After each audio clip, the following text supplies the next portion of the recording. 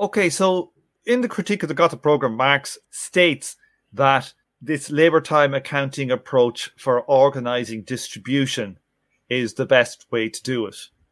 But he doesn't really say why it's the best way to do it. Or Kleiman in the paper also doesn't address why this way and why not another way.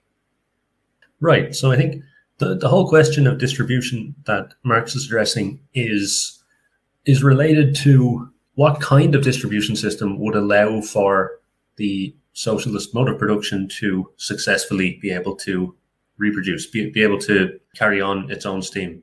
And, a popular conception of socialism has always been that distribution, right, would be according to needs. And that's essentially what the communizers, for one, would argue. They look at it from a point of view of rationing the goods, but it's a form of income distribution. So we can think of it the same way.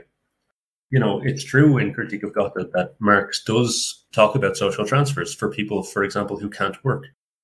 He says you would need that. And of course, that is a form, a limited form, but still a form of distribution according to needs.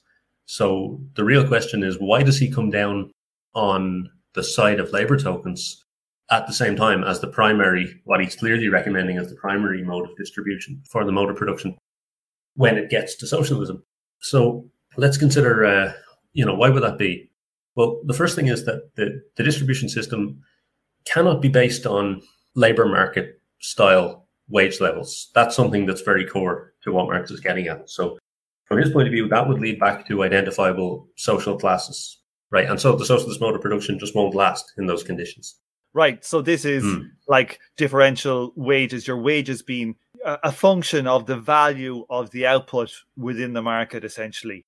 Exactly, because labor is treated as a commodity itself. So that's a natural relationship. He talks about this idea of fairness, but he's really kind of talking about what's the kind of natural relationship that comes out of capitalism in terms of distribution. And that's kind of what it is, because it's an economy for making commodities, And so he's arguing that kind of distribution system just wouldn't be suitable for a non-class society, that it would reproduce a society that's very much like the one that we have now. And if you tried to have a distribution system like that, it would kill the mode of production that we've talked about already. The socialist mode of production as being a communal reproduction. So that's one thing. And the second thing is, if the distribution system then isn't linked to value, it doesn't mean it can't be linked to other things apart from labor time. It could be like kind of irrational in the sense of not being related to participation in social labor at all. But if that was the case, then the argument to me is pretty clear that people wouldn't participate in labor. And that's why he's drawing the distinction with communism of the so-called higher phase, because if productivity was super high, then you could get around that limitation. You could say, well, yeah, we can have a distribution system that isn't based on participation in social labor, because participation in social labor is trivial to reproduce all of the goods and services that we need. So we can very easily have a different kind of distribution system where being compensated in terms of your participation in labor is not primary. That's a secondary thing at that point.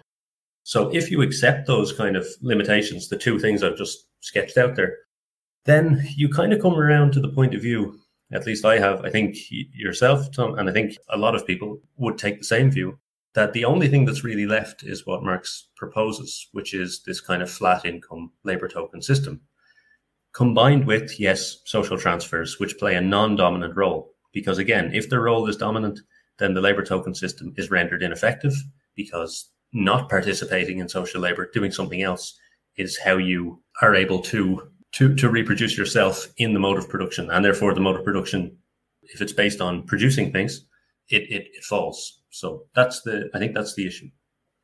Right. So in the kind of an irrational version, we could say that people are paid based on the number of children they have. Each child, I get an automatic 40 hours a week return from, say, just having the kids. Well, in that kind of a scenario, you could say, well, why would I work? Just get the money off my kids until they're 18. I get all this income from them. And then what we have a dynamic in society whereby people will have kids so they don't have to work, so their productivity will go down. These irrational type schemes don't make any sense for maintaining the reproduction of the economy itself. So what we're seeing when we link it to work most dominantly, that would mean that you could imagine in a communist future to alleviate, say, this inequality between one guy having a lot of kids and him working and not getting much money, say, for his own personal development, for his own personal spending, whatever.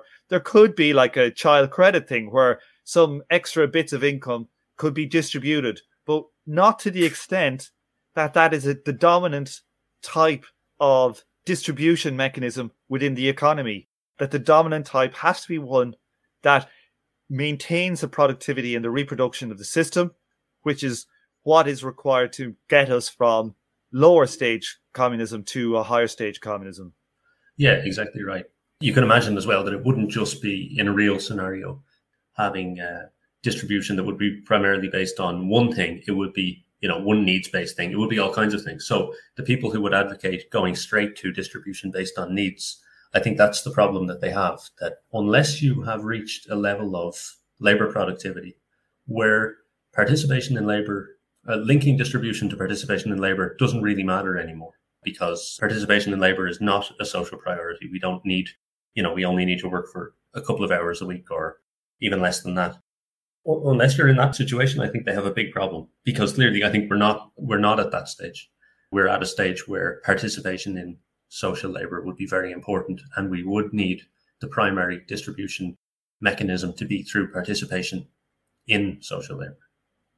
So far in when we've been doing the fundamental principles reading group series and a lot of the stuff, how my thoughts have developed on it, one of the most important things for me was the way that the labor time accounting has a direct one-to-one relationship between what the work is done and what the consumption is. That there's no place in between for this exploiting class to wedge in and siphon off value. So here we see that it's at least important that the productivity element that we've just discussed, so that we maintain the productivity in the economy such that we can get to a higher stage, such that the society can reproduce itself at a higher level, that the two of them combined make the labor time accounting form for distribution of lower stage communism. It makes it a logical necessity. Yeah, I think that's right. I think it's actually quite hard to get around that point. I think there's a very, very strong argument towards it being a logical necessity. The other problem with distribution based purely on needs, and again, people who talk about that, they really have to do it through rationing, because they would be aware that there is not a kind of great abundance in all kinds of goods that we have at the moment. So when they talk about rationing, the next question that naturally comes up is, well, rationing on what basis? What is your measure of needs? And that gets into a whole very thorny set of issues that I don't think anyone has managed to resolve. And I don't think anyone will manage to resolve, because I don't think there is an answer to that question.